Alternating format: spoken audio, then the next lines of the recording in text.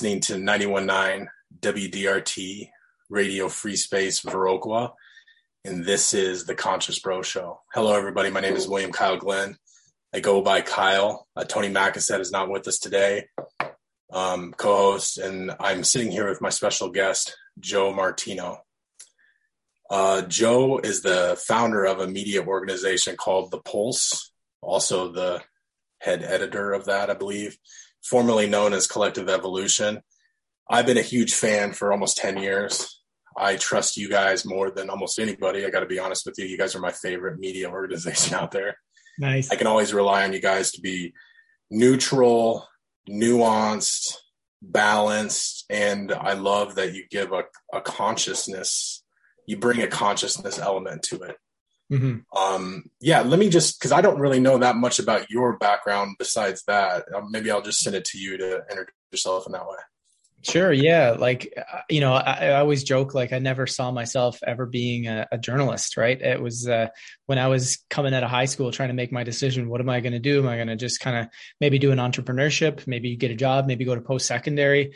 There's the societal pressures of, you should probably go to post-secondary in this day and age because not a lot of people are getting, what they call good jobs unless, you got a university degree or college degree. So, I kind of tried that route. I ended up dropping out of a lot of different programs. I felt like I wanted to shake things up. That was kind of like how I always was as a person.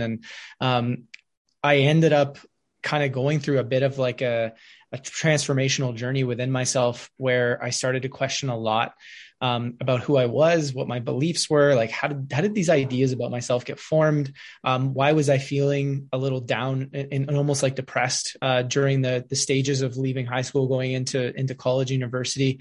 I felt like there was I wasn't feeling a lot of purpose. I wasn't feeling a lot of meaning.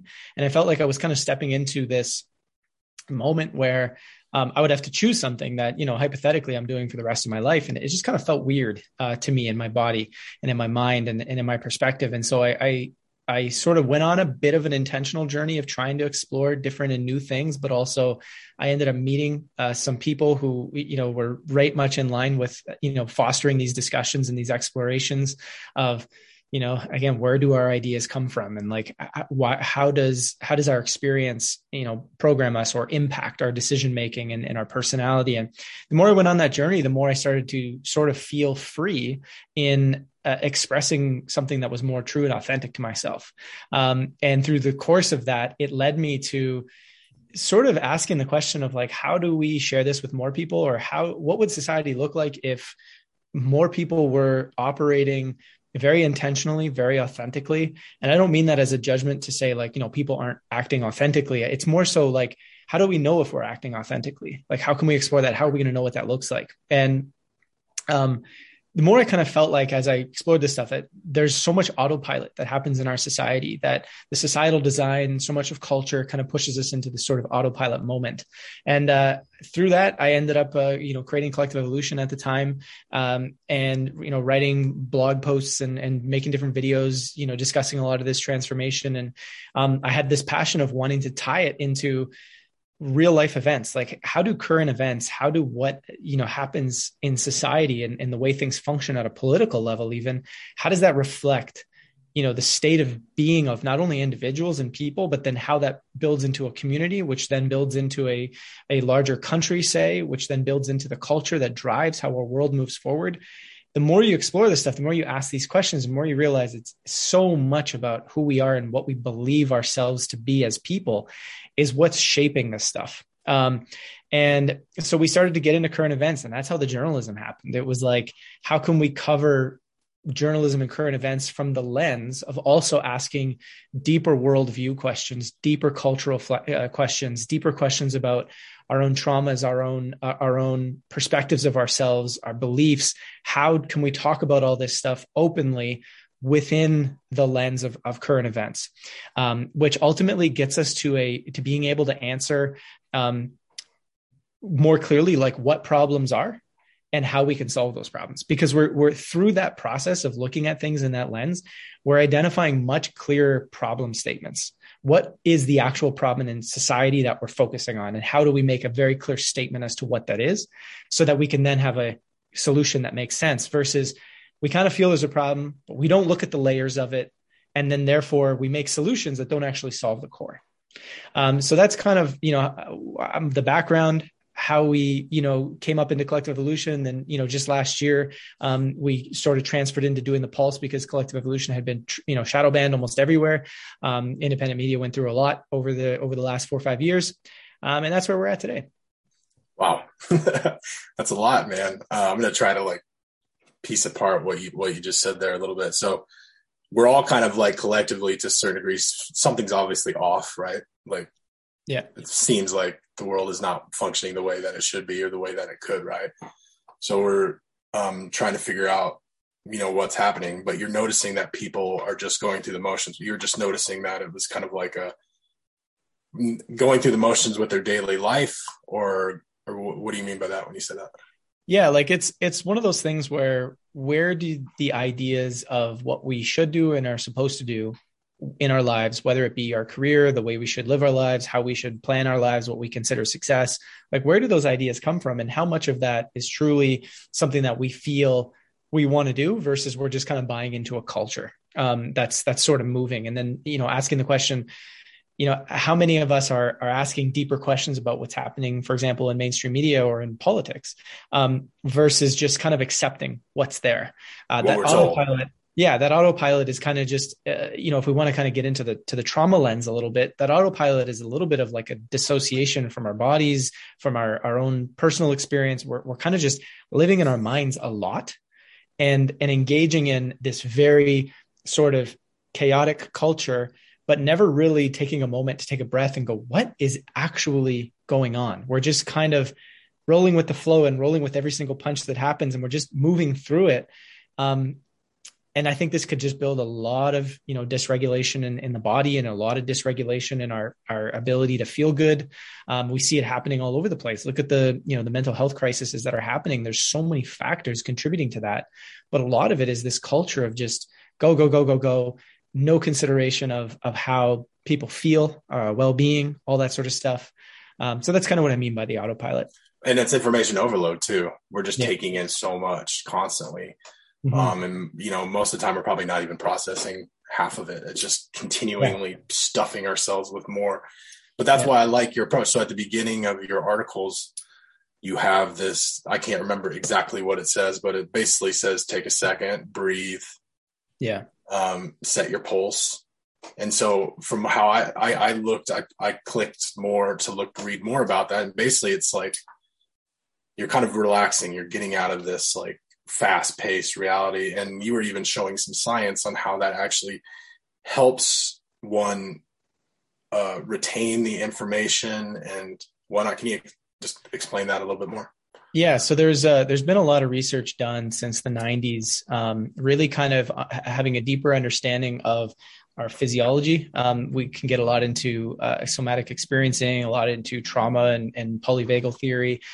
These are all just words that discuss various lines of study and research that look at how everyday life, or how stress, or how trauma or traumatic events, or the accumulation of stress affects our physiology, and then how that then affects how we think, how we see things, our perceptions, all these different things. So when we ask the question, why is the world so polarized and why are people so at each other? We could say, well, it's the media's fault, or it's these people creating lies, or it's these people doing this, or whatever it might be. But really there's an actual physiological explanation as well.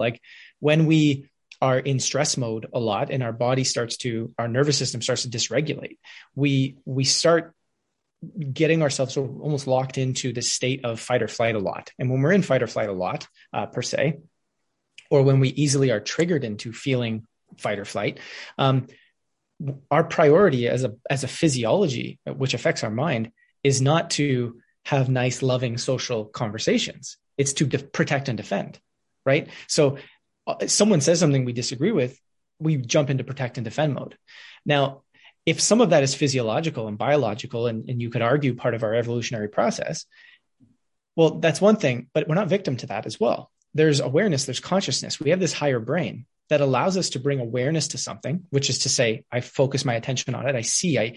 Through my education, if I learn about how my physiology functions, I can also see that just because my body might be going into this defensive mode because someone disagrees with me doesn't mean that I can't, okay, take a moment, allow that to be what it is, understand that that's what's happening and respond differently, as opposed to just reacting through automatic, if you will, unconsciousness, right? So what the research kind of shows in this particular case is that the more coherent our physiology is, which is to say literally the rhythms, the actual rhythms that come out of our heartbeat. When you're looking at something like heart rate variability, which is, measuring the differences between each beat, when there's a lot of differences between each heartbeat, you have high heart rate variability, which is to say your heart is beating a pulse that synchronizes with your brain and with the rest of your body in a way that increases our ability and to stay more calm, to have a more regulated nervous system. It allows our higher thinking, our functional thinking, being able to sort of communicate with one another on a more meaningful way, our social interaction systems, right? Which is to say, how can I look at people and truly connect with them, right? All these things come online significantly more when our heart is literally beating a coherent rhythm. So the exercise we ask people to do is to take a moment. And we might have been hustling bustle. We might be sitting there eating our lunch while we're reading this article. We might be on the bus after a day of work and we're just kind of in the hustle and bustle. It's just a moment to say, hey, just tune back into your physiology for just even a minute, right? It's just tune back in, just take a moment to kind of just connect with some area of your body. And that exercise alone is going to begin to just tell your nervous system, there's nothing wrong. There's no threat here. There's no nothing. And this isn't a perfect, like, okay, there's suddenly going to be like everything in the body is going to be perfect. It's an invitation before one reads an article to literally just take a moment to be a little bit more present. And, over the course of time, these types of exercises, whether we do it every day when we read an article or whether we spend more time, 5-10 minutes a day doing stuff like this, these are just neurosensory exercises to regulate our body.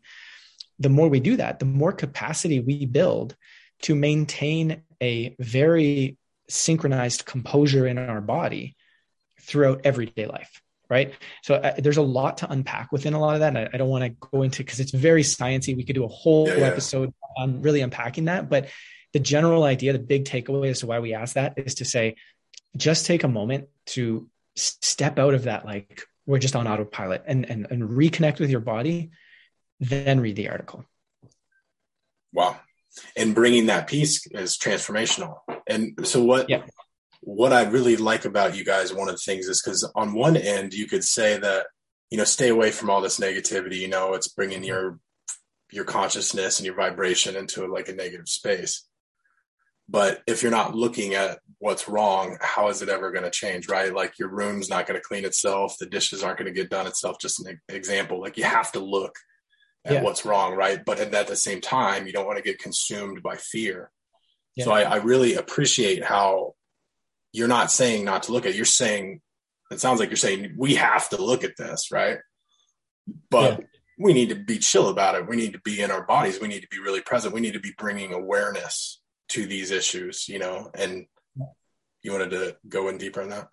Yeah, because if you are having a physiological reaction to something, so let's say you look at something and it feels bad or it feels scary. Like, let's say we're not looking at, let's say a violent crime, but we're looking at something that's like, I don't know, a political perspective where you might look at it and say, I don't really see anything wrong with that. But I might look at it and think, oh my God, like the world is coming to an end. Why is it that I have that perspective but you don't? And maybe the person down the street has another perspective. And so what is going on there? Right. And so by looking at it and paying attention to how we're reacting to it, we're inviting ourselves to look at our own physiology, look at our own stories, look at our own understanding of how we're perceiving something and saying, why are we coloring this in a way that is stressing us out so deeply? Right. A lot of times when people are sharing the idea that, hey, maybe you should consider not looking at these things because they're negative. The more you focus on the negative, the more negativity there will be. Well, that's a complex statement because there is truth to that. But it also can be used as a sort of a blanket statement to say, why is it that negativity is not felt in the same way as everybody? Like, not everybody is going to define something as negative. Some people are going to see it as empowering. Other people are going to see it as not negative, right? It all depends. But if something is a problem, but it appears to be bad, like AKA we are feeling like this problem is not something I want to see persist.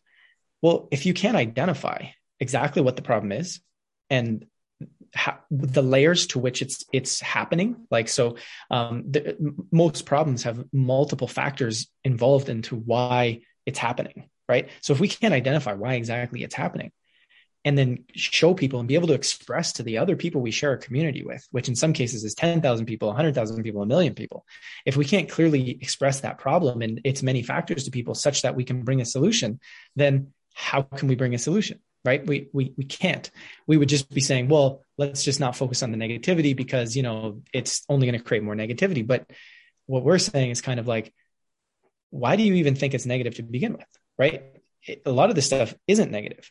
Now, of course, we can get into the discussion of the fine line between, getting caught up in the drama of it and really, becoming obsessed over every detail and like only consuming more and more and more content that brings you down into this dramatic rabbit hole. There is something there too. That's a different addiction that sometimes the body has, to where sometimes we've depersonalized, we've dissociated so much that the only way we can feel is through high levels of drama. So we almost create this addictive cycle of, I need more, I need more, I need more. Yeah. So that's a whole other thing. Wow. And again, so the question is it's like, well, how do I know which one's happening to me? Well, the only way to know really is to begin that personal journey of understanding your physiology, educating yourself about how your physiology functions, and then being more present, noticing, what am I feeling when I look at this? What is actually going on? And this is, something that takes a little bit of time. Nobody can tell you one blanket statement that's going to explain that thing for every person. But the general feeling is that from our perspective is we're going through a time of transition, right? This is I think it's quite obvious in our world that we're seeing massive cultural shifts that are brought on by internet, that are brought on by an expansion of consciousness, if you will, which is an expansion of awareness. As we become more aware as people, whether it even be through information or whether it be a spiritual journey of questioning, like, hey, who are we? Greater awareness means we have to reframe everything we've learned. When you reach a different level of understanding about something, you look back at what you previously understood about it, and you have to rethink, well, now I understand more. So how am I now going to look at that situation? Right. And that's a reframe. And that allows us to see, what is actually going on with a situation and with our world, with our culture, with the system of politics, with, the system of media. People are losing trust in all these things. They're losing meaning. They're losing, there's a lot of people are feeling a lack of purpose. These are all bits and pieces of a story where something is transitioning deep down in the collective psyche, if you will, of humanity, the collective culture. And we're going to need to be able to sort of stay in the game, if you will, of navigating that. What does that mean? That means we're going to need to be able to not lose ourselves to accumulation of stress, to, sort of what we might call like a mental health sort of breakdown, where we become so overstressed out by everything that's going on that we just want to shut off from all of it and go in a corner. And that's okay, because sometimes we have to do that if it's that bad. But are we then not in the game? Are we then not engaged as citizens to what role we play? And instead, we're just letting everything happen to us. And of course, that isn't to say that we have to be or nothing will happen. It's just do we want to be engaged? Do we want to be part of this? Do we want to be empowered? And in a lot of cases, we need to learn how to participate in the game without losing ourselves to stress and depression and complete nervous system dysregulation and so on and so forth. And again, I know there's a loaded topic, but it's great. It's good stuff, man. Yeah. But the general idea is like accepting and finding peace in the fact that we're in a time of transition. I think it's obvious. I think a lot of people can see that, and being okay with, there is going to be some chaos. There is going to be resistance. People want change. Whenever people want change, there's going to be a subset of people who resist, and that's okay. That's part of the process. So accept that and find out, how do I speak with those that are resisting and not want to kill each other? How do I maintain a level of composure within myself, but legitimate, not a spiritual bypassing type of composure where we're just ignoring how we feel, but how do we actually process how we're feeling, free ourselves up from that, and then bring an honest, empathetic, and caring relationship to the people who might be resisting our ideas, such that we can model to them that it's okay to talk about this and work it through, right? So this is what we're trying to wrap into a lot of our work, is a lot of the verbiage we use, a lot of the language we use, we're not inviting judgment. We're not inviting polarity. We're not trying to tell you what is right or wrong. We're trying to ask questions. We're poking at deeper worldview perspectives that are behind some of what happens, that invites us to identify a better understanding of what problems are and where they come from, so that we're not wasting our energy trying to solve something at a level where it cannot be solved. So that's kind of what we're trying to do there. Amazing, man. Well, you are listening to 91.9 WDRT Radio Free Space, Viroqua, and this is the Conscious Bro Show. I'm speaking with my guest, Joe Martino, founder of The Pulse. And we're talking about we're just kind of delving into his conscious media approach, which is really fascinating, I must say. So in this journey to, I guess on one end, keep a good vibe, but on the other end, get in the game and find out what the heck's going on. Is that how, because it sounds like you're saying you can actually have a transformational experience with your media. It sounds like you're saying that in a way. So as you're delving into this media and you're noticing that you're getting triggered and something's coming up inside of you, are you saying now you can utilize that to find truths within yourself that then can affect the world? Is that kind of what you're saying? Sure. Yeah. I mean, it's sort of like saying, like we are trying to tie together transformation in media for sure. Where it gets tricky is like I was talking about this again, is a very loaded topic, but where it gets tricky is like, okay, if I'm triggered by something, it's not necessarily seen as like, okay, well, this is a bad thing, or now my vibe is dropping, or this, that, whatever. It's a moment to realize, here's how we feel about something. It might be in that moment, hey, this bothers us because we really do feel that this is like an injustice. And it's not, so we're having that emotional reaction. It's not to say that we shouldn't have had that emotional reaction. It could be that for that moment in time, yeah, we felt some anger towards what's happening, because what's happening is really destructive, right? What we're making space for is allowing that anger to come, be felt, acknowledged, and then pass, right? Emotions are meant to, come up, be acknowledged, be felt, be understood, gives us a piece of information about how we're perceiving a situation, and then processed, and it moves out, and it doesn't linger, and it doesn't get stuck in the body and become, stuck somatic energy that can cause, legitimately, if you look at the ACE study, these types of things can cause illness down the road, right? It causes more dysregulation in the body. Again, this is not necessarily just like a spiritual perspective that we've had for, many, many, many years, going back thousands of years. A lot of people in the Eastern religions had these types of perspectives about how energy can get stuck in the body. But we also see this now scientifically in the way these types of emotions impact our nervous system, impact our organs, and then how that can create levels of dysregulation in the body that doesn't allow the body to self-heal as easily. So if we're constantly exposed to environmental damages, and the body has its own capacity to regenerate, but we're interfering with that regeneration by being so dysregulated, which is to say the nervous system is not able to send the necessary signals and information to the body to say, go repair that part.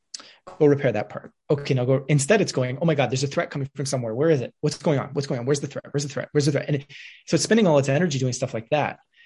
And so our capacity to heal starts to diminish.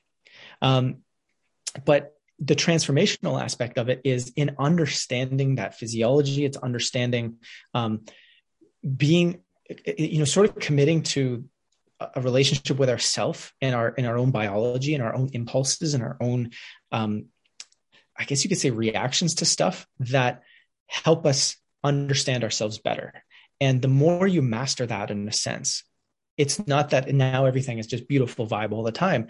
It's that when we do, sort of have that emotional reaction about a particular situation, it doesn't blow up. It doesn't become something that we're going to hold on to for, days on end or years on end for some people. It's not going to tarnish our relationships. It's not going to create a situation where we now have to go into a mode within our body that's stuck in survival, say, that is now no longer seeing clearly what's actually going on. We have a reaction. We're going to decide within ourselves, okay, you know what? No, this is just an injustice. It is what it is. I'm allowed to pass. Or no, something deeper is being triggered here because the person beside me is not even having a reaction at all to this because I'm just perceiving this in a completely different way. But only you can answer that for yourself and explore that. This is why it's a personal relationship.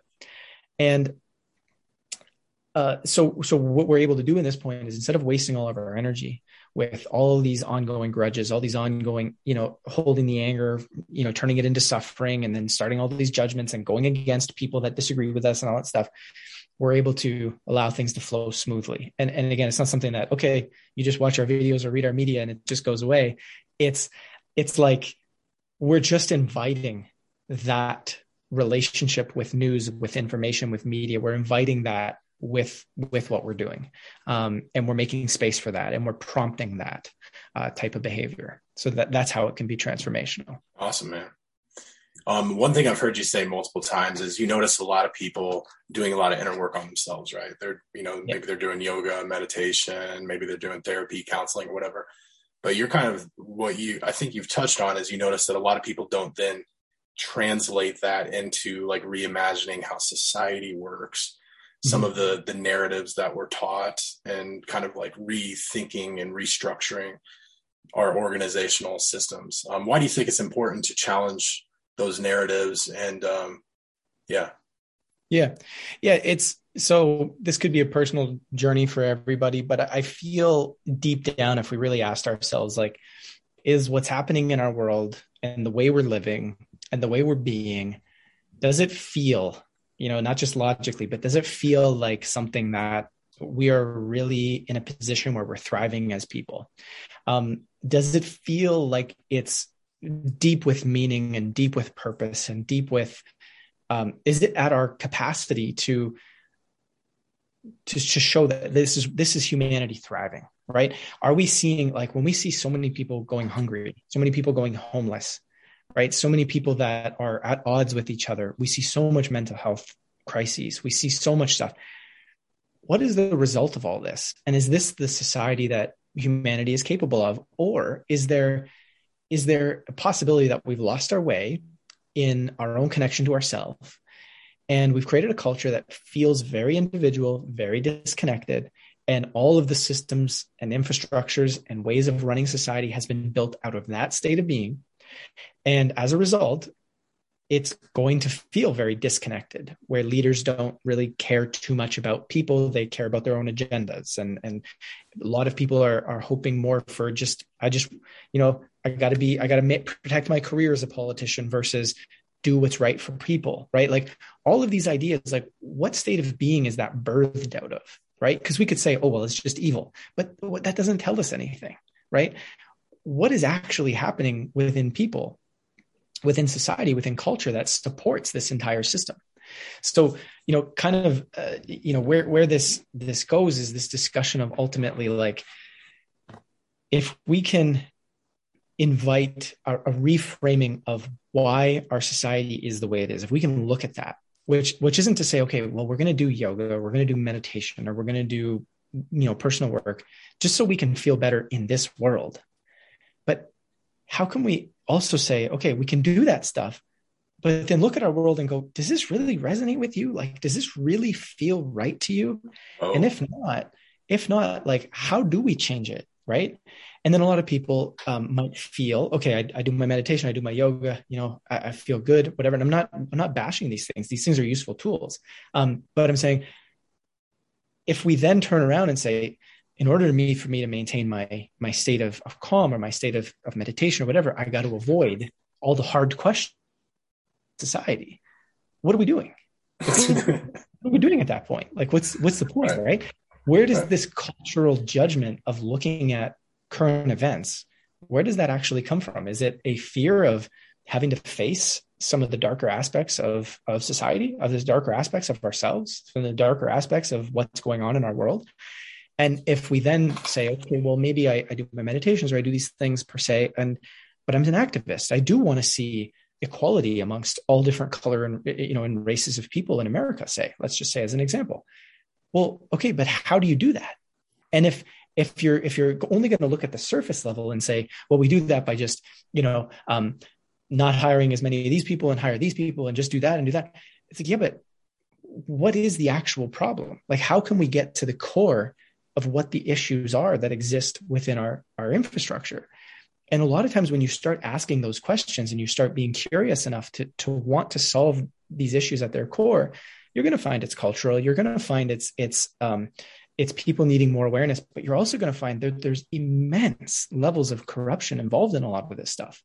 So you can address the culture all you want. If you're not including the addressing of the corruption, you're not going to solve anything, right? So if you will, it's the collective of humanity going through because I'm sure this has happened many times, dark night of the soul, where we're going through the messier aspects of what's in our culture, which involves, I hate to say it, but politicians not doing the right thing and deep, deep, deep levels of corruption that, if not acknowledged, will not be solved. And I think most people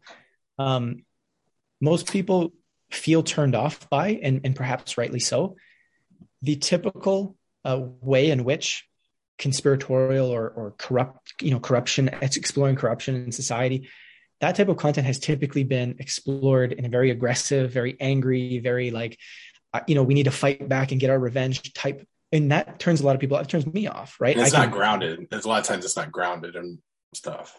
Exactly.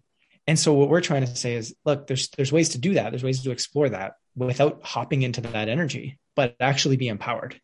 And again, that's kind of why we believe there has to, at some point, we have to ask the deeper question of what is going on in our society? What do you really want to see created? Because your voice matters in what gets created, from the very purpose that every time you have a conversation with somebody about, I actually think humanity is capable of something more in X aspect of society, whatever it might be, you now create a conversation that may create another and another and another. And we're normalizing, if you will, a cultural shift in the types of conversations we have and where they go and what they reflect on. And those conversations build into movements, they build into action, they build into something. So reframing that and looking at that is important, even if it's just at the conversational level right now. What you're saying reflects the law of life that I subscribe to. I think it's Hermeticism or something, as above, so below, as within, so without. So if you're doing the work within yourself, but you're not willing to look at what's happening in the society, maybe it is actually reflecting something you're not looking in yourself as well, Yeah, because the inner work should, and I shouldn't say should, but it very well can change our conversations, change our actions, change our choices, change our relationships. But it's interesting how sometimes we set up this almost cultural barrier where it will change my choices, actions, conversations in these areas, but not here, because if I did that, that would be negative. It's got to be reflected upon. And people so often run up against their worldview. That seems like a hard thing to shake for people, right? Mm-hmm. Why is that so hard? Why are people so kind of solidified in the way that they look at the world? Is that their safety? Is that how they feel secure in their life, or what? Yeah, those plus potentially other issues, right?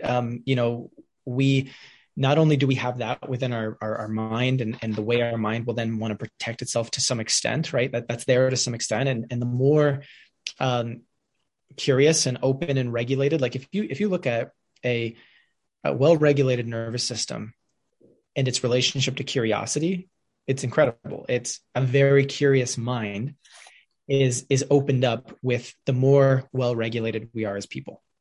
The more stress and accumulation of stress, the less curiosity that will exist in that person's mind, based on the very fact that it's no longer a priority in our system to be curious when cumulative stress has come up to that level, right?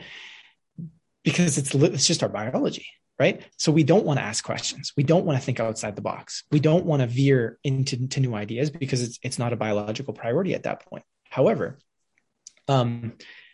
people will, so there's a ton of different reasons, as you mentioned, as to why we'll protect ourselves. But even one of them is just the sort of the cultural thing that we're witnessing, whereby people who think outside the box sometimes, or who have new or alternative ideas, can often be outcasted, judged, and ridiculed.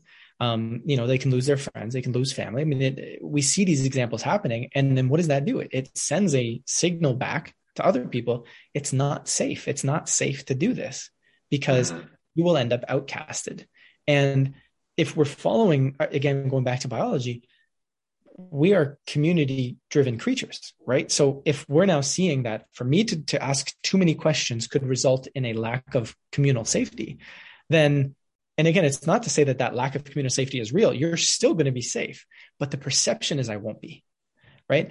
And so there's so many layers. Like it's hard to say, is there one reason? There's literally a lot of stuff. Many reasons. Tribalism, yes. But the key is that we're not victim to any of them, aka we're not stuck with that. We can very much easily bring some awareness to that, build capacity to challenge our ideas, to question our ideas. One of the other things is like when a worldview starts to break down a little bit, when we start to question things, what can happen is, and you see this sometimes with the sort of the rabbit hole phenomenon with conspiratorial type stuff, we start to shatter something within our worldview perspective. And as it starts to break, people go through, oh my God, I don't know what to believe or what's true anymore. Oh my gosh. And sometimes you can go down this rabbit hole. And what can happen, again, this is not everybody. This did not happen to me, for example, but I've seen this happen to a lot of people, and a lot of people report feeling like this, which is, I now just start believing the one person who has put together every single dot, which has created a simple or a single explanation for how everything in the world works now. Because why we're willing to, instead of being curious and asking a lot of questions and really figuring out and allowing that process of, okay, what really is true, and what does the evidence say, and what does my curiosity say? Instead, somebody tell me what actually that now. And the reason why we go through that is because when the worldview crashes, we're in a state where we don't know what is anymore. And the mind is going to bias towards wanting to know what is completely, because that's what it was used to. So it can often look for the one guru, the one thing, the one that has all the answers. And that's okay. If you go on that journey, you go on that journey. But it's like, if we have the awareness that journey is possible, perhaps we can invite ourselves to say, oh, no, I still got to question that as I'm exploring it. Right? So, right. That's kind of the little caveat that can sometimes go with that too. Nice, man. All right. Well, you are listening to 91.9 WDRT, Radio Free Space for Viroqua. And this is the Conscious Bro Show. I'm speaking with my guest, Joe Martino, and we're talking about why it's important to look under the surface and find out what's happening, and really do that exploration for the betterment of society and yourself. I wanted to ask you, why do you guys take a neutral approach? Then why do you think it's important for media organizations to be neutral? Yeah. So one of the ways in which we define neutrality here is really much a feeling of, okay, without hopping into this state of let's just judge everything, or let's just place it into a box of why it is that somebody did that. How can we maintain enough open-ended curiosity that it becomes this approach of saying, look, we're exploring the information with this sort of understanding that the factors that play into why this happened or why somebody acted this way can be many. And in the spirit of wanting to know what is the reason for X problem, or how do we really provide a solution here, we have to move beyond just like the political spectrum, for example. Well, this happened because they're Republican, they're conservative, they believe this. Is that all it is? Or is there something more? Is there something deeper? So instead of framing everything in the typical frames we have, which is, political frame, or, just getting caught up in an emotional judgment, or getting caught up in, well, it's just purely corruption, or it's just good or bad, or it's just evil or light, or whatever it might be. We try and maintain a level of openness to everything. Neutrality can be considered just openness, right? And it's not to say that we're going to sit here and excuse behavior that's unfavorable or that's destructive. It's more so, if we recognize that that's destructive, and many people are going to see different types of behavior as destructive and not destructive, and some people are going to say this is okay and that's not right. We're all going to have different perspectives on stuff. So we need to be clearer about how it is we decide to identify what a problem is. And the only way to do that is to maintain a sense of openness, a sense of neutrality, because very, very quickly, we're seeing this happen right now. If you don't maintain that, you have all these people who are going to start to say, well, these truckers are all at the convoy. They're all racist. Therefore it's bad. Well, hold on. If you maintained a sense of openness and neutrality enough that you were able to listen to some other perspectives, you wouldn't have been one of those people supporting the government's decision to provide financial sanctions on their own people because you think they're racist. Instead, you would have saw, why are they actually there, right? So mainstream media, oftentimes, a lot of alternative media will invite you into a polarizing frame. This is my side, their side, this good, bad, politics, whatever it might be, polarizing frame. And we just tend to feel that it's not as helpful in the long run to do that. Although it's popular because that's how you talk to the audience you want to talk to. If I'm a conservative and I want to talk to conservatives, I create conservative sounding content, right?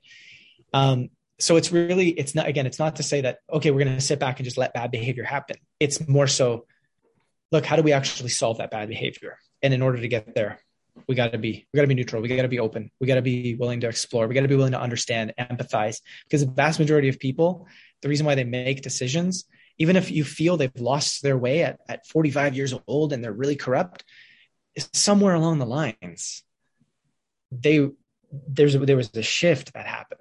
Something happened in that person and it kept building and building. If we don't want to understand that, then we're going to assume all the time, well, we remove that corrupt politician, we let another one just become corrupt. Well, it's just a cycle. It's going to keep happening. Right. So we got to understand what in our society, what in our culture is producing this. Why does our financial system bias towards corruption? Does it reward corruption? Does our political system reward people who are willing to stab each other in the back just to get to the top? If so, then we got to start talking about our system, right? We got to start talking about why our system doesn't work.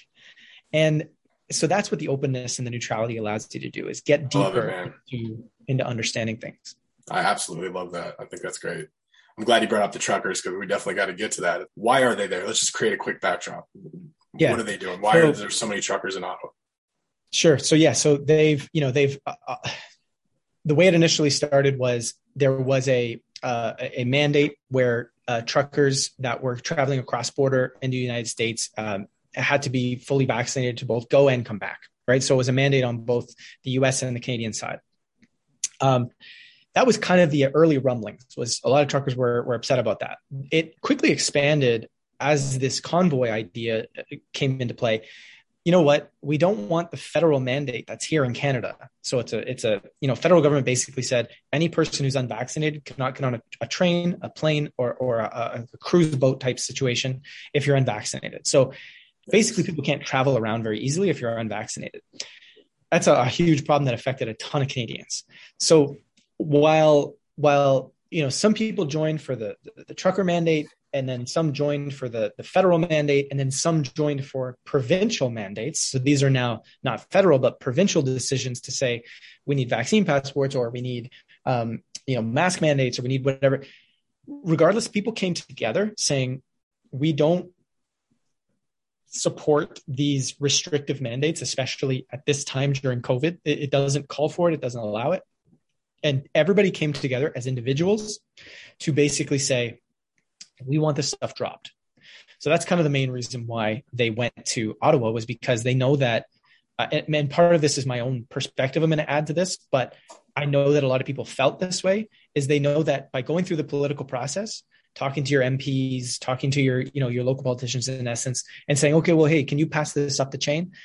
They know that that's not going to work.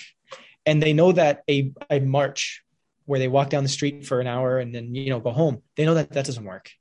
They knew that something had to be disruptive and unavoidable and unignorable. And it wasn't, there was no property damage, there was no violence, there was no injuries, there was no nothing.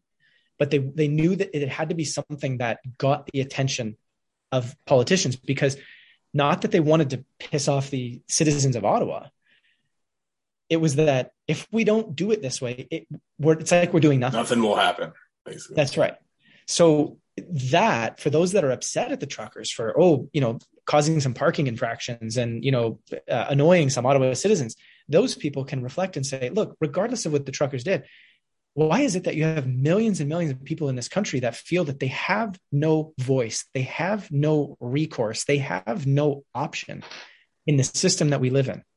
Maybe there's something to consider there. Maybe we should be going, man, if it wasn't vaccine mandates today, maybe it'll be another issue tomorrow that you're on that side of. And maybe you're going to feel like you have absolutely no power unless you do something disruptive. So instead of judging the truckers, maybe we should ask, why is it that we have no power in society? Why did it come to this? It's a great question. How many truckers were there? Okay, so I should say, I haven't said this yet, but you were on the ground in Ottawa. Yeah. Right. How many days did you spend there? You had a team there too, correct? Yeah. So we initially had one of our journalists go down there from day one. She was there for, I want to say almost a week, maybe 5 days. Then we had a little bit of a dark period where we had nobody there for 2 days. And then we got back down there. That's when I went. We were there for 6 days the first time. We came home. Again, we had a dark period for about 2 days. And then we were there again for, I want to say, another 7 days or so. But we pretty much always had somebody there. We were always kind of getting the story. We were always seeing what was going on. And so being down there, you get to see all the different perspectives. You get to see what's going on, and talk to people, and not only the residents, but the truckers themselves. Right. So what's the number? I feel unclear on how many were there. I heard so many numbers. Like, yeah. What do you think based on what you've heard and seen? Yeah, early on when we're in our office here and you're hearing on social media, oh, there's as many as 55,000 truckers. There's as many as 30,000. There's 10,000. The convoy is 11,000, truckers on, whatever. You can't verify anything, right? So, here we are. We're running some math going, well, hold on a second. They're saying that this thing is 60 kilometers long, and how many trucks could fit into 60 kilometers with a safe distance? Like you're just guessing, right? And at the end of the day, we felt that, this convoy couldn't have been more than about 2,000 truckers or 2,000 trucks. That's not including like passenger vehicles, people that are driving cars and other types of trucks. We're talking actual like trucks. All said and done, there was probably in the downtown area, which again, there was Wellington Street, and then there was a number of other streets, plus some other areas where trucks were parked. You're probably looking at I think it was under 1,000 trucks, like actual trucks, but you had so many people involved. There was thousands and thousands and thousands of people that were there all the time. Like no matter what, there was at least between, I'm going to say 3,000 and 5,000, maybe 6,000 people that were always there. And then on the weekends, on the Fridays, Saturdays, and Sundays, it got up to 25, maybe as high as 30,000. But the other thing is, and this is one of the key things, is there was a lot of people who couldn't go. And there's a lot of people who couldn't, to go to Ottawa, which is like our, Canada's capital. It's not like it's a cheap city. It's not like you're getting a hotel for $43. Like you're going to spend $149 a night. You're in kind of the downtown area. It's very cold in some of the days that this thing has gone on. So a lot of people can't just go, I'm going to sleep in my car. I'm going to just pitch a tent. It's very, very difficult in the climate and in the cost of that city to have immense amounts of people just sort of being there. We did Standing Rock back, however many years ago it was. Now I want to say it was something like 6 or 7 years ago. Love that. This reminded me of that actually in a way. I mean, different. Yeah. But... yeah. And we went down there and there was probably about, I don't know, maybe 1,000, 1,500 people that were between, the natives who were at their own camp and then more of the civilian camp that was always there and had, kind of their own setup. it was not even anywhere close to as big as what this convoy was in terms of a permanent installation. And yet it was like the power of it online and all that sort of stuff was immense, and which is very similar to this. This, even in the middle of winter, had more people involved. The snow didn't come till the tail end of the demonstrations that happened with Standing Rock there. But, we were there before there was snow. We were there. Lots of people were there in the sort of the tail end of the summer. So the size of this convoy, they talk about fringe minority. They talk about there wasn't that many people. There was a lot of people couldn't make it. The fact that you had thousands and thousands and thousands and thousands of people in an expensive city, right? Again, Standing Rock. Yeah, they went there and pitched tents. Like there was, tons of people. You couldn't do that here. Inspiring. So it's very clear that this represented a massive portion of the population. Some of the latest polls, you're talking about between 55 and 65% of the country, depending on the week that you polled them, do not want any of these mandates to be maintained here in Canada. So the vast majority of people want all COVID mandates ended, but they keep talking about it as if, it's only these truckers that kind of wanted that, or this fringe minority of people, but they actually represented what most people think and feel. Again, providing you're sticking to the facts we know. People would say, well, these people were racist or they're white supremacists. I can tell you right now, almost nobody, if anybody, is really aligning with those ideas whatsoever when you're down there. It is the most beautiful, like the vibe difference between Standing Rock and this was night and day. Standing Rock, it was inspired in the sense that people were there to help protect the environment. They were there to help stand with people that the land belonged to, and they felt strongly about that. But it was like a very different energy versus being here in Standing Rock, in Ottawa, and families and people and just the love. When they keep saying like the love, the unity, the respect, the community, like it's an understatement how immensely powerful that energy really was on the ground. It was incredible. It was like the most amazing thing you've ever sort of experienced or seen, at least for me.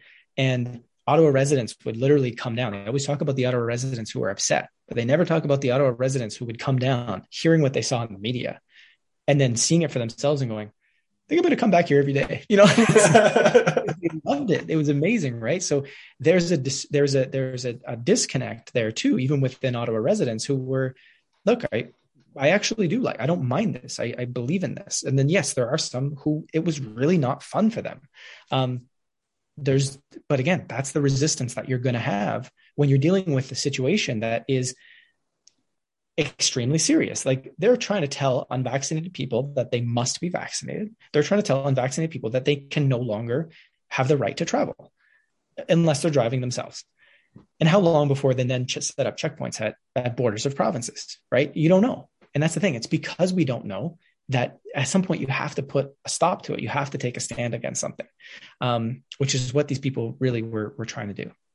So the environment there was incredible. I mean, I'm getting the chills even hearing you talk. That you would not know that looking at the mainstream media. There's nothing. They're not saying that. That's not being shared. Yeah, for us, it was like, was the mainstream media out there lying every day? Well, depends on how you define that, right? What they were doing was they were pointing their camera at what they thought they should point their camera at. And then they were not pointing their camera at the other things. So a lot of times you hear, there's one trucker that went up to a police officer, which really they meant protester. One protester went up to a police officer and asked for his badge number. Or one officer told us that, people swore an obscenity at them. You had probably like a small portion of that entire group of people that showed up over the course of the 25 days or so that it was. You had a small, tiny group of people that would yell at the cops, or that would yell at the media for being there, or that would get into arguments with Ottawa citizens. It was so small. It's hard to find. The media never found it. They only heard stories of it, right? Was there actually like a Nazi flag? Was there actually a racist? Was there any of that actually happened? So again, it's going to depend on how people define racism, right? Some people are going to take some of Pat King. He's one of the characters. They're going to take some of his statements and say, well, back in 2009, he said this, that we think that's racist. Other people are going to say, well, I'm not sure if that's racist. The point is Pat King was not a key figure in this movement. He was one person that had a bit of an audience from prior that the media painted as like one of the key organizers behind this whole thing. He was not. So you remove him, and suddenly now you don't have any racist stuff going on.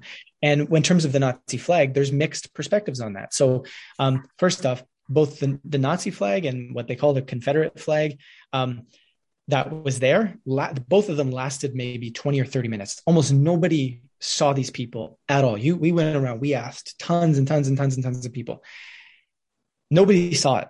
The one person who went on camera and did say something, and we didn't capture this ourselves, but somebody else did, said, yeah, I was here when the Nazi flag guy showed up, and he was actually down, if Wellington Street is here, he was down a set of stairs off in this park.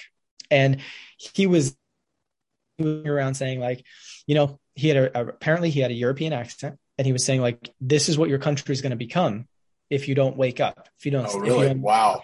This is one of the stories. You know, okay.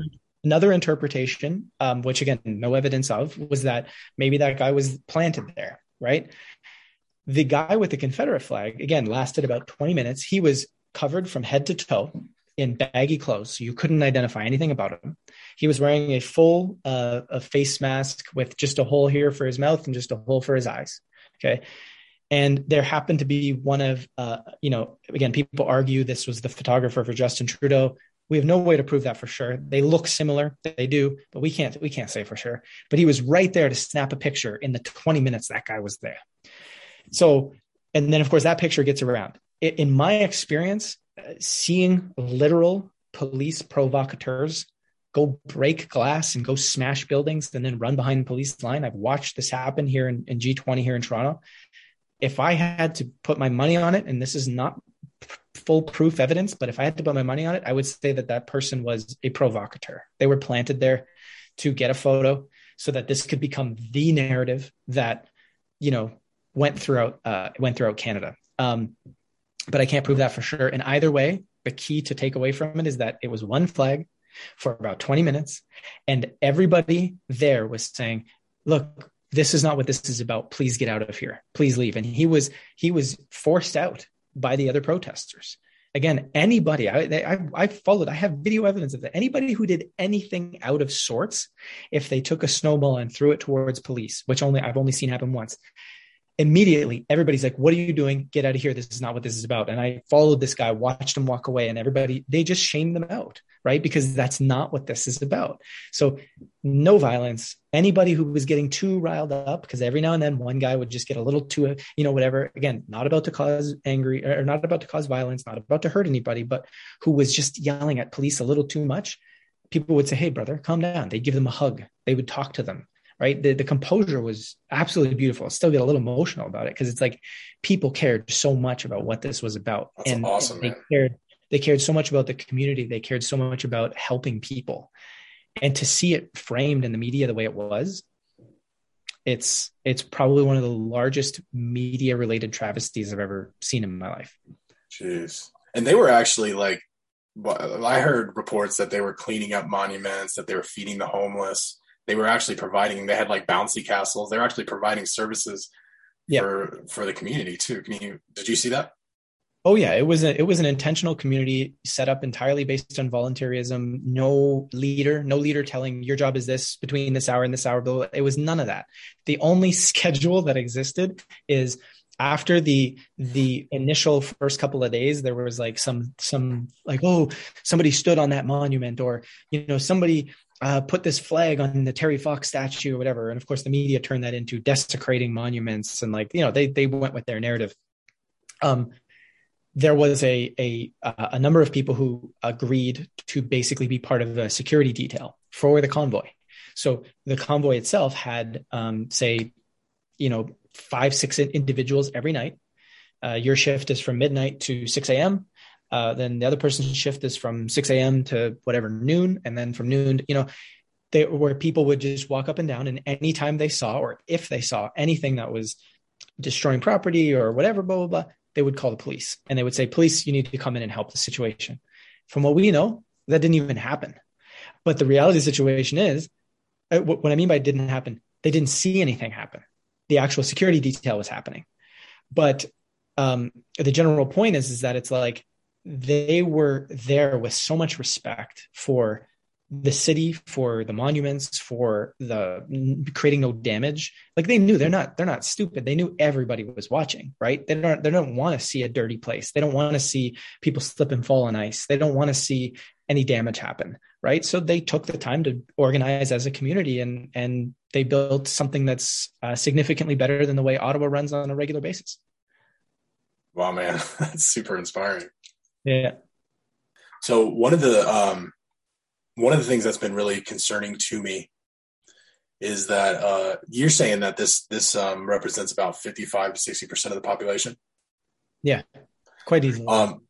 So when Trudeau's saying these things like fringe minority, misogynist, racist and stuff, it seems like it's directed to truckers. And if we look at the way that our society is ran, Western society is the backbone of that is truckers. So we don't get what we want if we don't have truckers. You know what I mean? Yeah. So to just blatantly insult that group of people like that and based on falsehoods and lies, that pisses me off, frankly. And that's deeply disturbing now that, maybe a lot of people are actually thinking that, and to think that these people that are like making our lives possible are bad people, that just seems like a really destructive thing to society.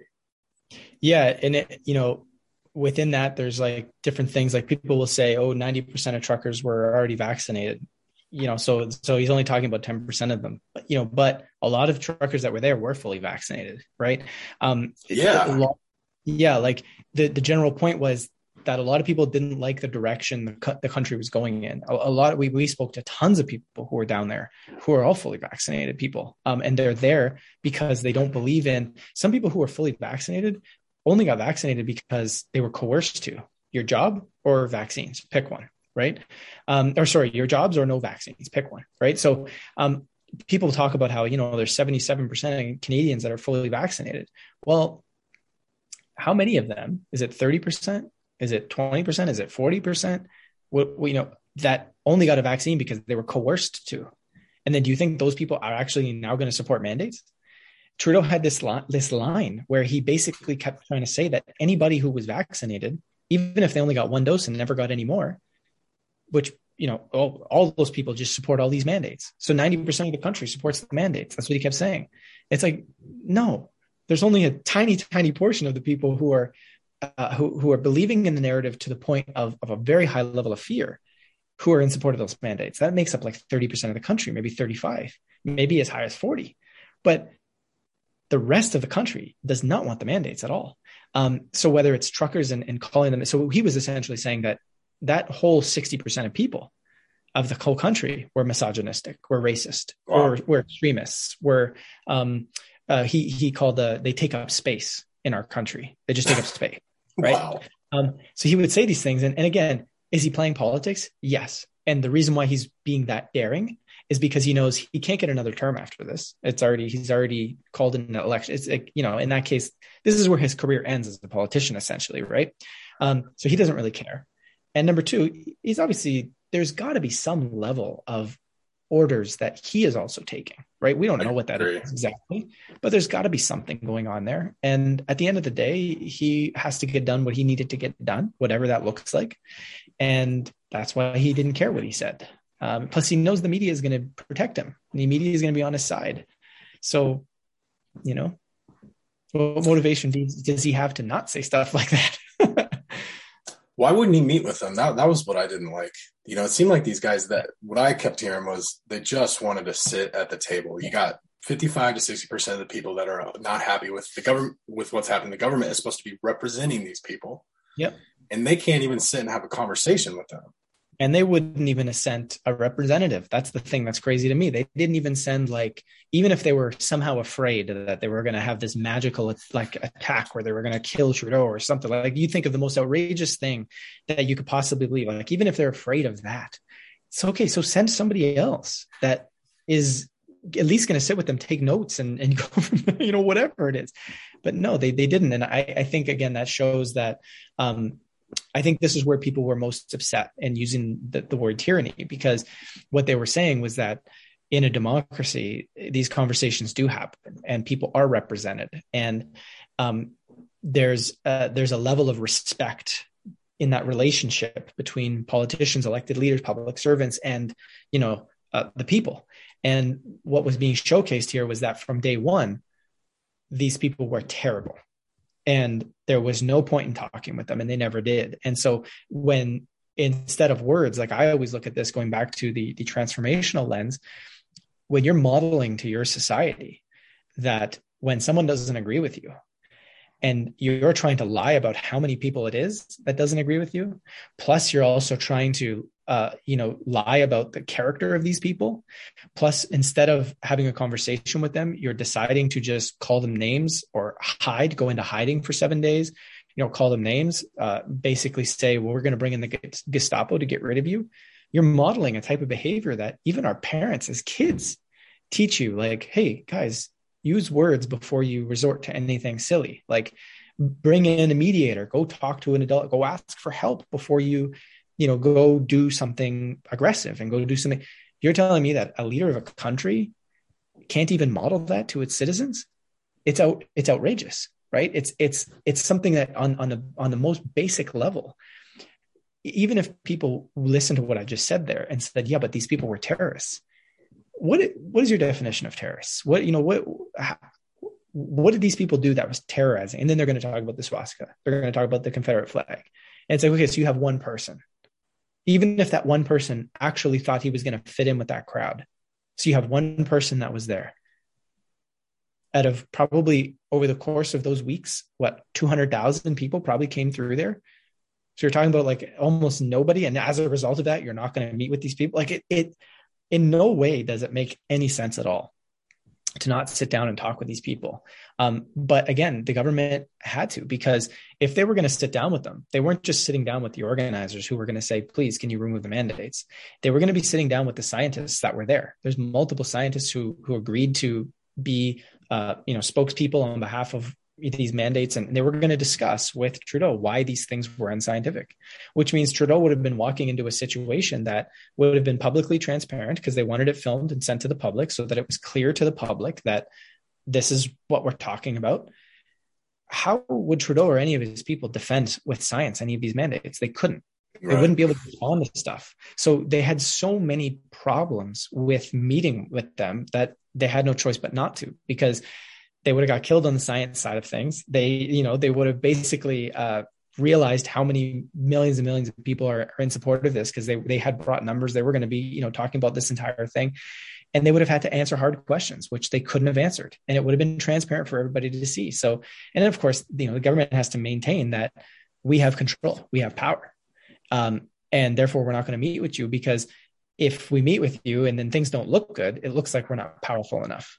So it's a tricky situation, but yeah, it's a poor modeling to the citizens. And for all these reasons is why you were saying you felt personally that he's unfit to be a leader. I heard you bring that up a few times. Yeah. I think, a leader doesn't act like that. And again, we know, to be quite honest, it's like the political system doesn't really necessarily promote truly good leaders, because there's much more of a string of evidence that suggests that people who get to a certain level of politics are there because they're willing to do whatever they have to do to be there. And that usually means the wrong thing, the things that harm society, that harm people. Those people are selected in a sense, like, oh yeah, we know that you're going to be willing to do anything, say anything, whatever, so long as your career gets advanced. Those are the people we want in the upper echelons, right? The evidence suggests that. It seems very clear when you look at it. So, again, it's like, is that a leader? Well, I guess it depends on how you define a leader, right? But for me, I look at it as, this is a leader wouldn't do that. A good leader would not do that. They would unite. They would care about people. They would, so for that reason, I think the vast majority of politicians at a higher level, so not a local level, but at a higher level, the vast majority of them, I think it's fair to assume that they're probably not good leaders, but take it on a case-by-case basis, like put effort into really understanding people on a case-by-case basis. One thing that really impressed me about you and your media coverage of this event was you did a video highlighting this woman that stood in front. I don't know if it was your car or someone else's car, standing in front of him, and she was basically like protesting the protest. Yeah. And you interviewed her. So the car was trying to drive somewhere and she was blocking it. Yeah. And you guys interviewed her and were asking her why she did that. And she said, because she doesn't like that there's racists here or whatever. And I'll let you describe more of it, but basically you started highlighting the bravery that it would take to do that. You know, this highlights your neutral nature and your ability to go into the nuance of things. But I thought it really said something about your character and about your ability to look into that more deeply than just like demonizing her or whatever. You really brought out some good qualities if you want to talk about that more. Yeah, for sure. Yeah. So she was basically, I appreciate the feedback, by the way. But she was basically saying, look, I'm only going to stand here for a minute. And she was trying to be clear with the person. This is just my way of saying, look, I don't approve of you driving around honking your horn all day long. Which to some extent was happening there. They stopped the honking even before the order came in. They would stop doing it at certain times to try and respect people. But then at the same time, the order did come in that stopped all the honking. But this lady she was upset. And her big thing was she felt that she believed a lot of the media narrative around the quality of these people and how they were racist or how they were misogynistic or how they didn't like Asian people or they didn't like the LGBTQ community, which again, people from the LGBTQ community that actually went there had a completely different perspective, said they were welcomed by everybody. So again, we're all just balancing perspectives here. But she was there for that. And I did think it was brave and courageous to stand in front of the car amongst, sidewalks filled with people who were like in favor of the convoy, and do that. Right. It was like, even if you don't agree with her, like she's doing what arguably people think the truckers are doing, which is, setting aside time in their day to do something that feels uncomfortable, that is not easy, and standing up for what they believe in. And can we at least acknowledge that in her so that we're not just saying, well, this is my side versus your side. If we can have that mutual respect, we can have a better conversation, right? We can figure things out, right? And somebody stopped me at one point, myself and my wife, as we were walking back to the car. And they were like, are you neighbors or are you here for the convoy? And, so it was an Ottawa citizen asking us this. And I like, well, we're here for the convoy, but, we're media. And she's like, oh, so you don't support them? And I'm like, well, as a media organization, we stay objective. But in my heart of hearts, like, I do believe in this cause. Like I am here partly for this cause as well. And she's like, well, you can't be media and be on their side. And I'm like, of course I can. And she's like, no, you can't. If you're on their side, then your media is only for them. And I'm like, no, I can be objective in my job and tell different stories. And she's like, no, you can't. And I'm like, oh, well, that's an interesting perspective. Right. And so, here we are. I guess you could say have practiced enough to be able to pull out the objective nature, to be able to help clear ideas up and be objective, even though deep down as a person, it's like, yeah, I'm not vaccinated. I don't want to be vaccinated. And that's why I went down there, because I think what's happening is outrageous. But I cannot say that in my media. And like to think that people can't see that people can have an opinion, but also be objective it shows that it's like, maybe they believe they can't be objective. You know what I'm saying? Right. Well, yeah, because how could you not have an opinion? You're a human. I mean, exactly. It's like, if you're a human, you're probably going to have an opinion about certain things. Yeah. And I would say, to be honest, I think a lot of journalists, even in mainstream, are pretty good at being objective in their work and having their own opinions behind the scenes. I would say a lot of them are probably pretty good at doing that. Where they get hampered is by what they're not allowed to say on their organization. So they're not allowed to report certain things. That is where the trickery in media comes in at the mainstream level. Is you can say this, but this gives a different story than if you were allowed to say all of this, right? Which means I'm going to give you 10% of the facts instead of, 50 or 60 or 100. And that 10% tells a different conclusion than the rest of it. So that's where media really comes to the deception, and it allows them to look like they're objective. It allows them to look like they're sticking to facts, but only certain ones. Right on. So how long were they out there all together in Ottawa, would you say?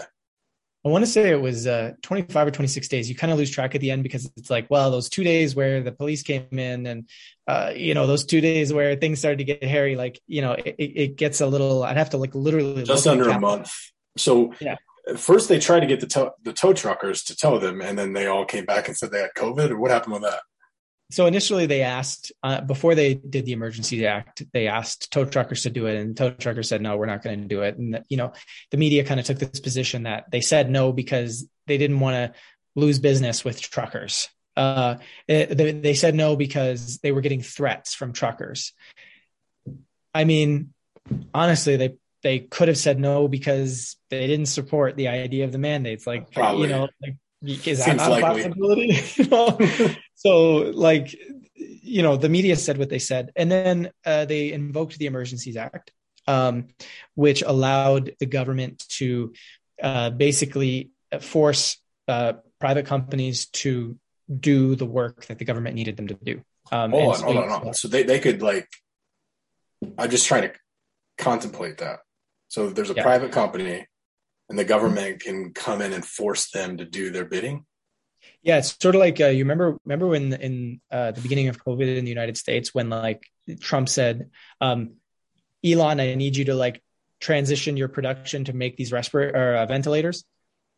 I do remember that. Yeah. So this is where, under certain emergencies, the leadership has the ability to try and get companies to reposition what they're creating, and the taxpayer money will reimburse them, but such that there's a greater need, right? So this is the act that Trudeau enacted. Was, we believe there's a greater need for you, instead of you just tow trucking, the odd bus or the odd person over here that needs help.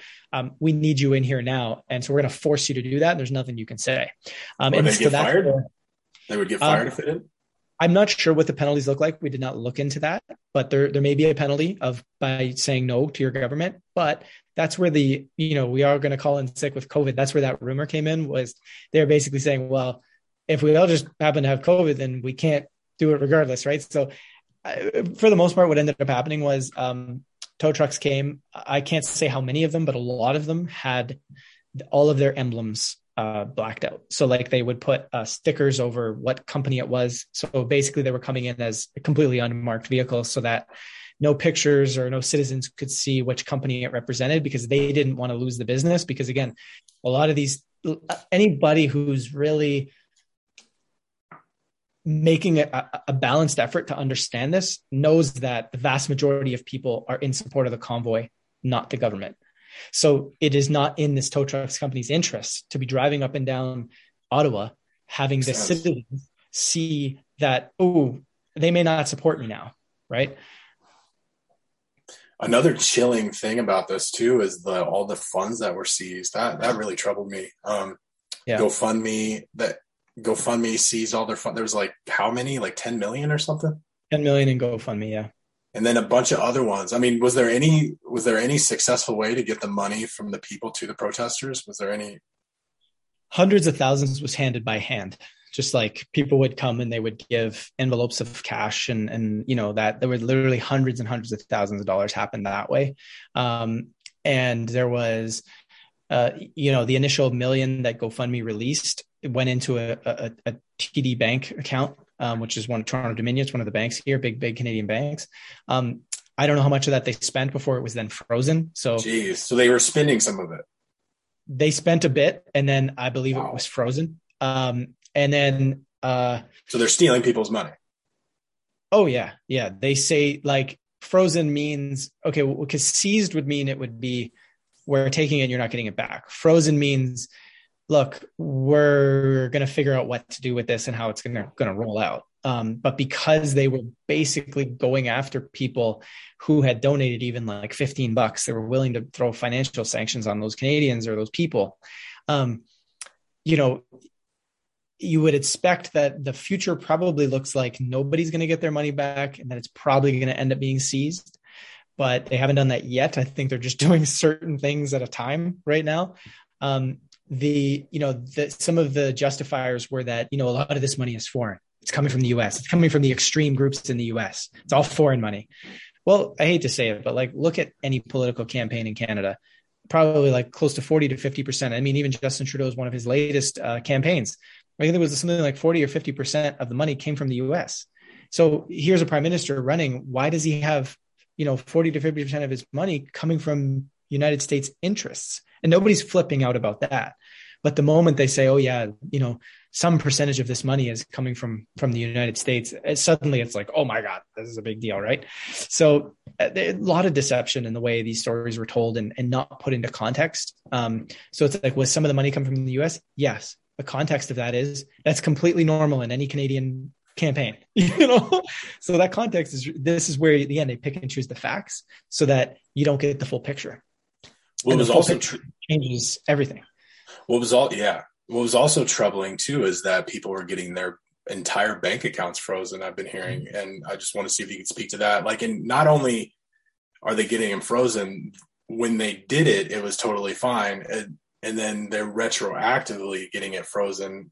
You know what I mean? Is that what happened? Yeah. Like they did it, like say they did it, like they donated money 2 weeks ago. And then today they're getting it frozen. Is that true? Yeah. Or I just want to hear what you say about that. Yeah. So after Give, Send, Go was hacked, now there's been one guy who claimed that he was the hacker. He didn't provide any evidence, but a lot of people, there's a rumor, are suspecting that the Give, Send, Go hack, which ended up doxing all the people that had donated, that it was a fair possibility. It's a very fair assumption to assume that, or to at least explore that the government might have paid somebody to do this, right? The reason for that is on the same day that there was the hack, there was the announcement of the financial sanction and the freezing of bank accounts. So it's like, we have the information and you have the power to seize to freeze bank accounts on the exact same moment. What are the chances of that? Right. And then, of course, that's when you started to find out, there was police officers in Ottawa who had donated. There was, members of the Solicitor General's office in Ontario. So the Solicitor General is basically people involved in public safety and policing and, basically dealing with this convoy. People within that ministry, that department of government have donated. So it's like, it started to become like this outrageous sort of like, there's way more people here that support this than people realize, and people were losing their jobs. And it was a messy situation. And like CBC, one of the big media organizations here that a lot of people really dislike, they take money from the government. That's part of the reason. They were actually like calling people whose names showed up on these things and were trying to do stories with them, but in a way that was like positioning them as bad. And like, they were basically being harassed by the journalists at that point. And it was just not, it was a messy situation. But yeah, people did, if they donated, basically the rule was if you donated as much as, even as little as $15, they might do financial sanctions against you, which is to freeze your account. And as then you couldn't like be a member of a bank. You can't open a bank account in Canada. You couldn't access any of your funds, and the stipulations on when it would be unfrozen, who knows? It would be probably different for each individual. And I've also heard, I want to see if you can speak to this, one of the main protest organizers, I think it's a woman, is looking at a potential of 10 years in prison. Is that true? I can't say that I've seen that myself. I'm wondering like if it's Tamara Leach. Yes. She's one of the women. To be honest, I had not seen that from what I understood the last I looked at it, her being in jail for like just 2 days and then being denied bail, which is going to mean she's going to be in jail for at least another 8 days. This was as of a couple of days ago. Just that alone, from what I understood, would pretty much account for the sentencing she would get based on what she was charged with. Mm-hmm. So her lawyer was arguing you're keeping her in jail longer than like she could even get sentenced for what you're charging her with. So this idea that she might be 10 years, unless there's something that we've missed, some set of facts that we've missed, I can't totally speak to that, but it doesn't sound, I'm not saying it's not true. I don't know about that right now. Okay. Yeah. I don't know if it is either. I was just trying to ask you. I'm definitely going to look into that though. Okay, cool. How was the police down there from what you saw when you were down there? So this is very interesting. At the beginning, and when I say beginning, I would say up until like maybe up and into around the part where Peter slowly, and I'll pull this up right now just so I can speak a little better to it. But the police chief there, Peter slowly, resigned, and now he resigned on February 15th. So I would say, yeah, up until about the last week, police were we're having fun. There's been no problems. Everything's simple. Everything is like, we're not dealing with any problems because again, there's no property damage, there was no injuries, there was no need to call an ambulance. Like nothing happened at this place, right? It was a festival. It was a not even a carnival. It was just like a street festival. Like it was beautiful, and they were fine. They were jovial. I think there was a couple of instances where maybe they had to deal with the odd protester being like, hey, why are you supporting this stuff? Like, take off your uniform. Like, I saw that happen myself, but it wasn't a lot of people and it was never that big of a deal. But when Slowly resigned, the tone started to shift and the police were given an exemption. The Ottawa police were given an exemption from needing to be vaccinated to keep their job. So during that whole thing, they needed to be vaccinated to keep their job. And the deadline was coming up as to when they need to be vaccinated. The whole police force ended up getting an exemption. Now Ottawa police don't need to be vaccinated to keep their job. Mandates are being dropped. All of a sudden, there was a massive tone shift. So one could reasonably assume that this was a bargaining chip to say to the police, we now need you to stop being friendly with these people. We need you to start being more forceful. We need you to start actually giving them tickets. We need you to start. And as soon as that all happened, that's when you saw the tickets. That's when you saw the straight faces. That's when you saw, I don't want to talk to you. That's when you saw like it was a shift. And the truckers talked about the shift.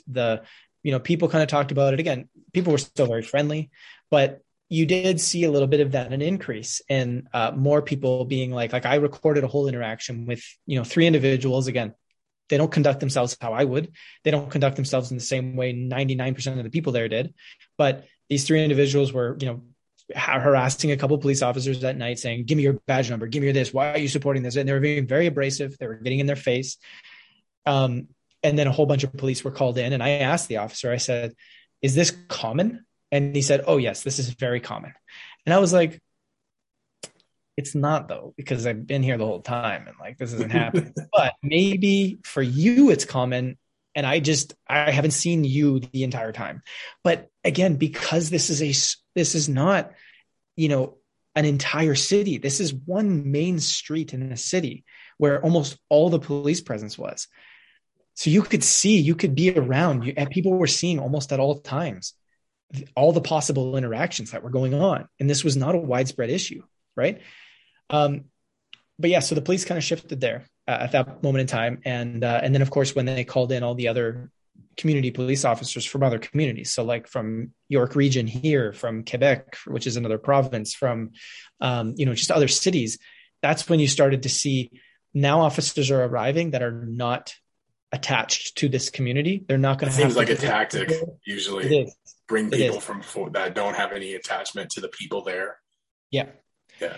And that's when you saw the biggest change. And then the first day of frontline police interaction, when they were pushing the people back, it was not too bad. I mean, a couple of people got trampled by a horse. The media, of course, and the police lied about that whole situation, but it was, it was what it was. People got trampled needlessly by a horse.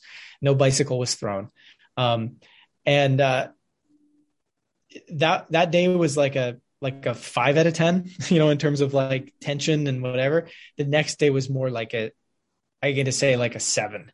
And the police were way more aggressive. They were like hitting people. Like it was, but it wasn't like a 10 to me would be like police are just running at and just whacking people. Like I've seen in like some of the G20s in the United States where they're brutal. It wasn't that bad, but it was definitely, closer to a 7. Like it was, you're kind of scared at times. Were people, I just want to clarify this too, because were people able to move about in the city? Were they blocking like people that live there? Could they get to their jobs? Could they get to their work? I would say that every business could have stayed open. Everything could have operated as normal. There was almost no necessity to shut down the downtown cores. Parking lots weren't blocked.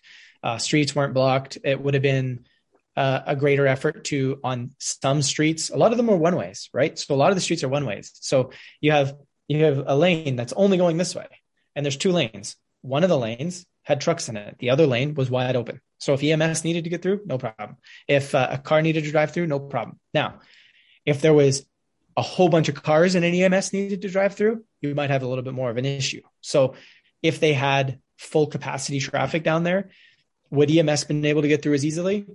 I don't know, because I don't know what Ottawa looks like when it's fully busy. I couldn't tell you. But for the most part, like, could people park and then walk into the city and go shopping or go to the, like, it was easy peasy. Like, it wasn't that hard. Right. But there was disruption. There's no doubt about it. Like, it wasn't, my take is this, like, a good chunk of those businesses could have very easily stayed open. And we heard from some of the shop owners that they were actually scared into closing, meaning like what the media said, what the government said made them afraid. And then when they actually went there to be in their business while stuff was going on to protect it, in a sense, they were surprised that nothing was really happening, that it was way more calm, way more collected. So again, for the reasons I laid out, I can see how, government could have created a reasonable idea to say, let's not have too much traffic down here, because then EMS might not be able to get through. But they're not really fully contextualizing like what it was like. Like, the police created more problems with blocks than the trucks did. Gotcha. And as of right now, as of today, in the last 4 days or 3 days at least, the police, every Ottawa citizen has to show a card coming into the city and out of the city. Like, wow. they said that the 3 weeks that this convoy was going on, it was beautiful. And now I'm like having to prove my identity every time I leave my house. Jeez. So the police turned on everybody. They got the police to kind of toe the line. They got the tow trucks involved, and now they have officially towed everybody out of the city. Is that all the truckers? Is it over, basically? Or is it... As of like Saturday, we just experienced. So what would have been like a few days ago, they had taken out pretty well everybody. And then probably by mid-Sunday, they towed the remainder. And now it's being cleaned up. And again, cleaned up in terms of there was nothing to clean. Like the cops came in, they smashed a few tents. They broke some people's equipment and stuff. And I'm sure they had to throw that out themselves. But the cleanup job wouldn't have been that much, because it was immaculate. It was immaculate. Like, shocking how clean it was. So yeah, that was, they probably got it done pretty quick. And some people got arrested, right? Who all? Yes. So there's details to that. So it's like some people got officially arrested, which is to say you were arrested and processed, which means fingerprints, perhaps a statement, something like that. Some people were, and then most of them were all released, right? Some of them were arrested, but really what they were done is they were put in handcuffs. They were not read rights. They were put in a car. They were driven off to another area of Ottawa, and they were let go out of the car. Say, have fun. So they were never officially arrested, although the police said, yeah, they were arrested, but they weren't arrested. They were just temporarily detained, put somewhere else so that they weren't in the downtown core, and find your own way home. Good luck, right? I was told by a friend of mine that that's like old-fashioned policing. That's what they do sometimes, and in this situation, I guess they did that. So then there was people who were arrested and actually charged, and I think that's about, as far as I know, I think it's less than. You know what? I can't even comment. I know for sure there were some key people that got charged, at least 4 or 5. But I don't know what the number's at right now, because for the most part, not that many people were getting charged. Okay. All right. Yeah. A couple more questions, then we should probably sign off, because I've had you on over an hour and a half now. Yeah, no worries. Okay, cool. So it's done now. And what do you think? What are the results of this? Like what has been achieved? Like, maybe you can go over because I know some people have reversed their mandates, right? Maybe you could talk to those wins, and what else as a win, or even the damage that it's caused, like via the government response. Yeah. So again, lots of different ways to look at it, but you got a couple of provinces did drop their provincial mandates.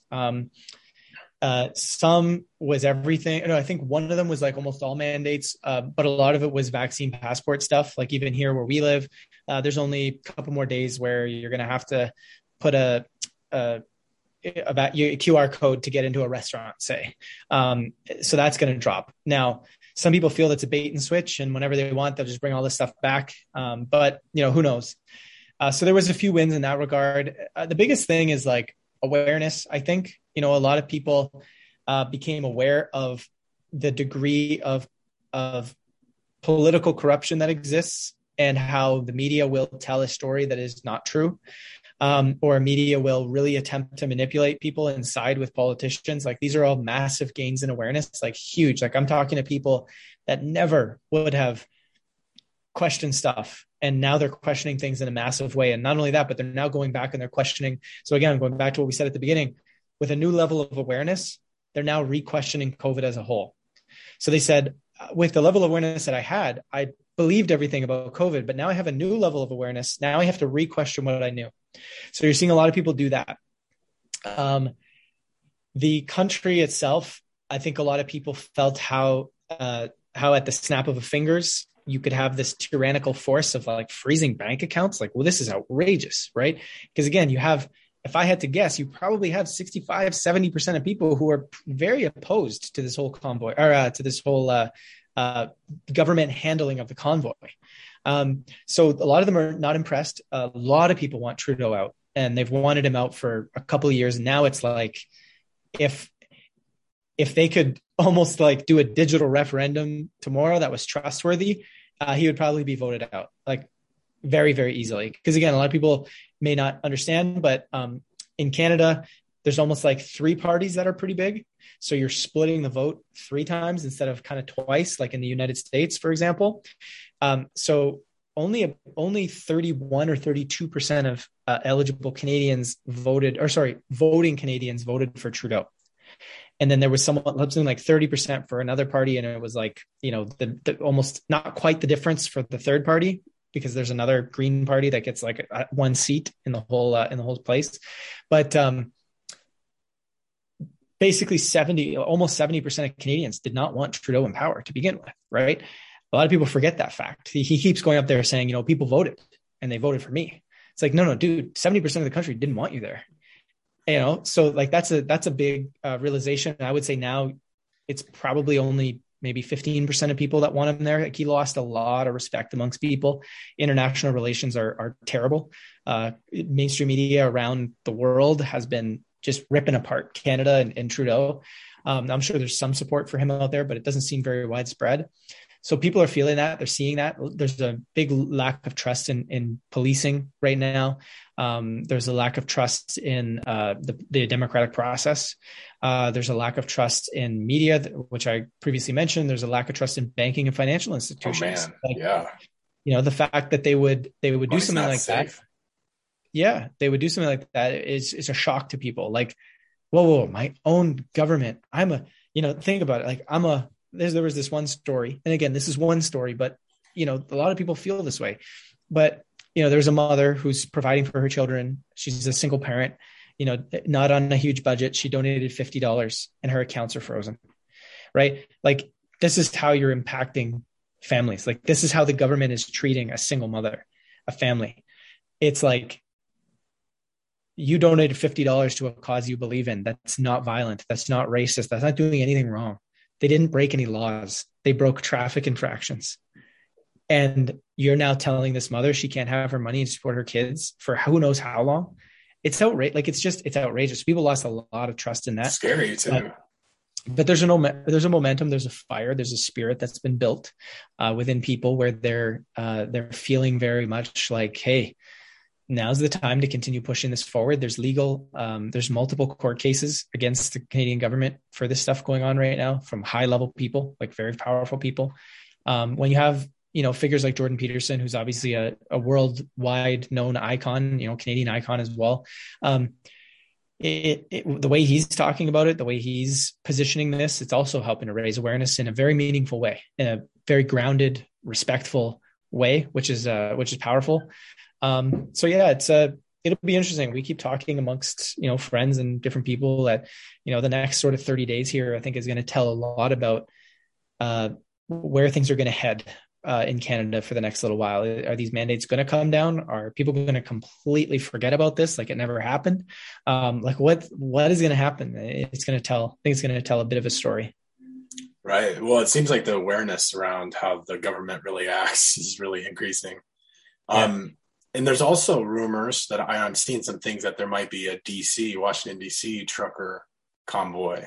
Have you heard anything about that? I did actually see an article today saying that they're gonna ascend the National Guard over to D.C. to prepare for that. I saw that right before I got on with you. Yeah, it makes sense. I mean, I thought I saw a video this morning in Utah of a convoy moving through. I believe they were saying it was X amount of miles long. I don't remember the number, but it's pretty large. Lots of trucks driving through, people on the side of the road waving the flags, right? Similar imagery you saw here in Canada. So we'll see, because, again, a lot of people may not fully recognize that it's not just the mandates here in Canada that affect the trucker situation, the border situation. Like, I can't go to the US it's not my country that's doing this. It's the US. The US says, as an unvaccinated person, I'm not allowed to enter.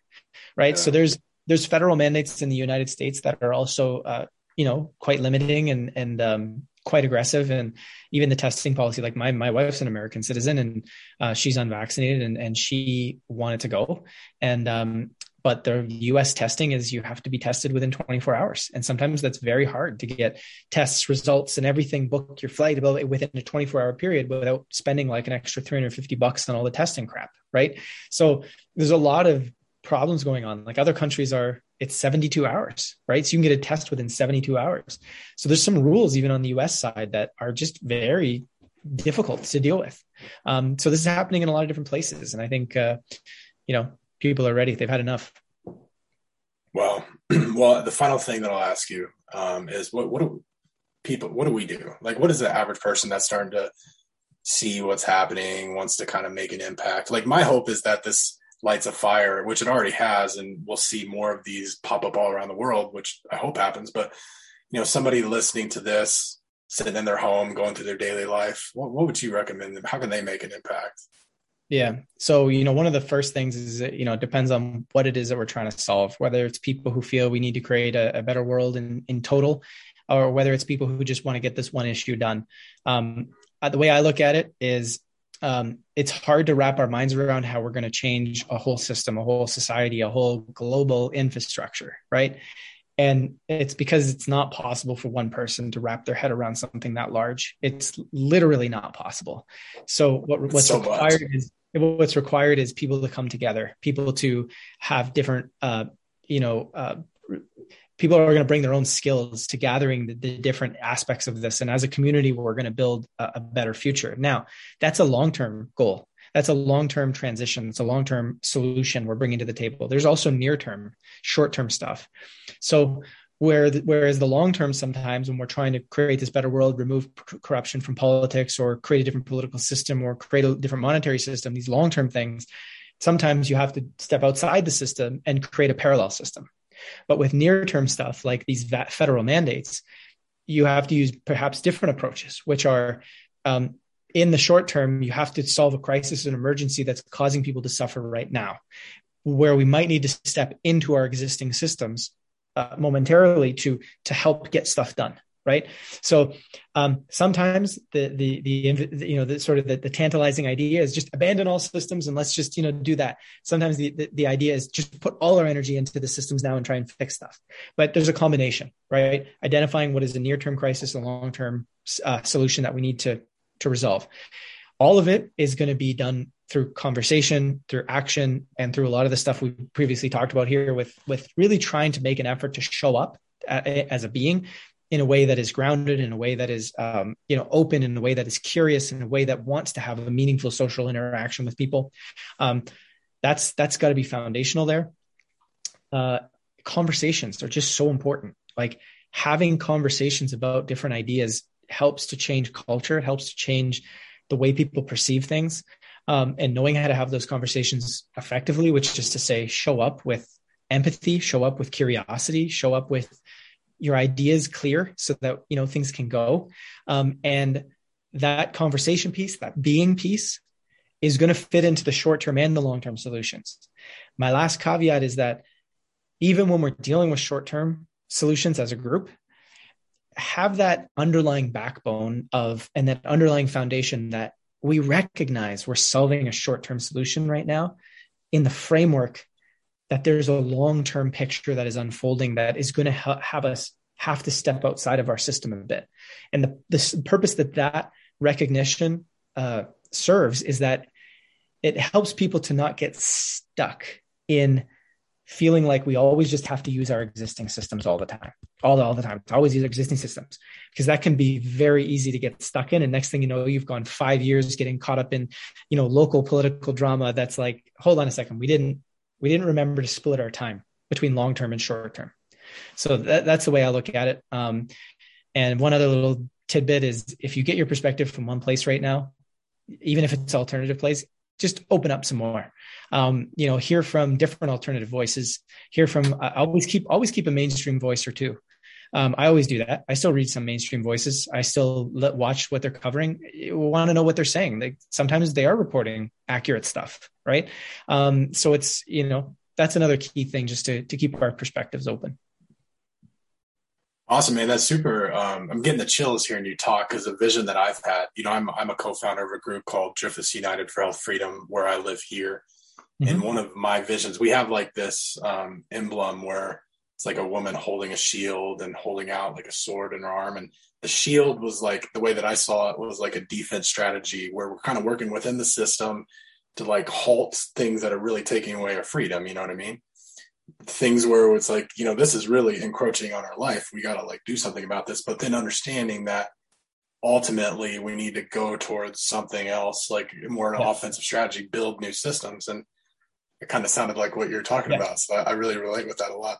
That's exactly it. It's a multi-factored, approach here. And, some of us might feel like, our minds don't naturally open up to massive complexity and all these different things. And that's okay. It's just about knowing that some stuff is short-term, some stuff is near-term, and we're going to serve in the way that we want to, and focus on the cause that we want to, and just not get caught up in believing that everything has to happen through the existing systems.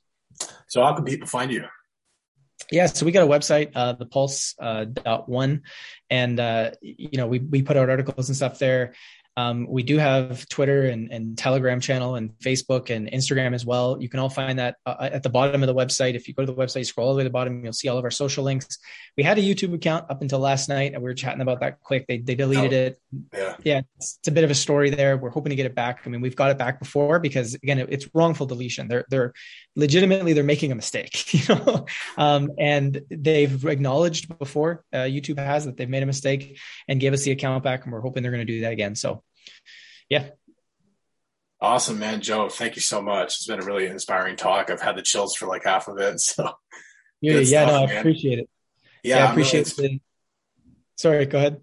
No, I'm just really inspired by the work that you do in particular in your media organization. And I just think you're doing really great work. So it's been a pleasure meeting with you, man.